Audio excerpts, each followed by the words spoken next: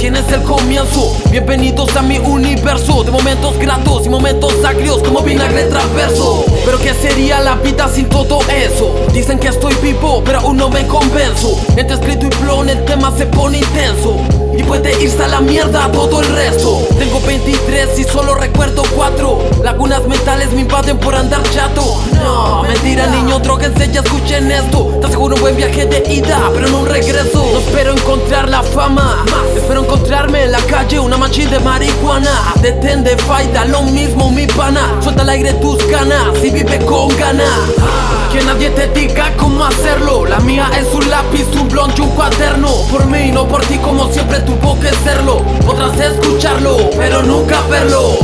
Que nadie te diga cómo hacerlo. La mía es un lápiz, un blond y un cuaderno. Por mí, no por ti, como siempre tuvo que serlo. Podrás escucharlo, pero nunca verlo. No esperes que sea positivo todo lo que escribo. Vivo escupiendo mierda, este mundo podrido. Uno que otro mensaje escondido como pez cautivo. En Semana Santa, rezando para no ser comido.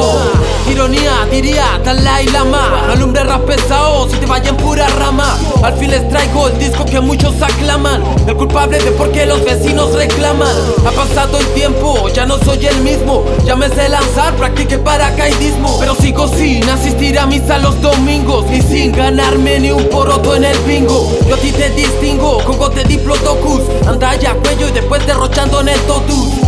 Nadie aquí tiene la vida comprada. Y aunque fuera así, cuando mueras no te llevas nada.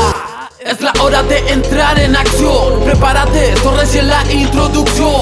Traigo de vuelta el rap en extinción. Son escritos acordes a la ocasión yo. Es la hora de entrar en acción. Prepárate, esto recién la introducción. Traigo de vuelta el rap en extinción. Son escritos acordes a la ocasión, bro. Prepárate.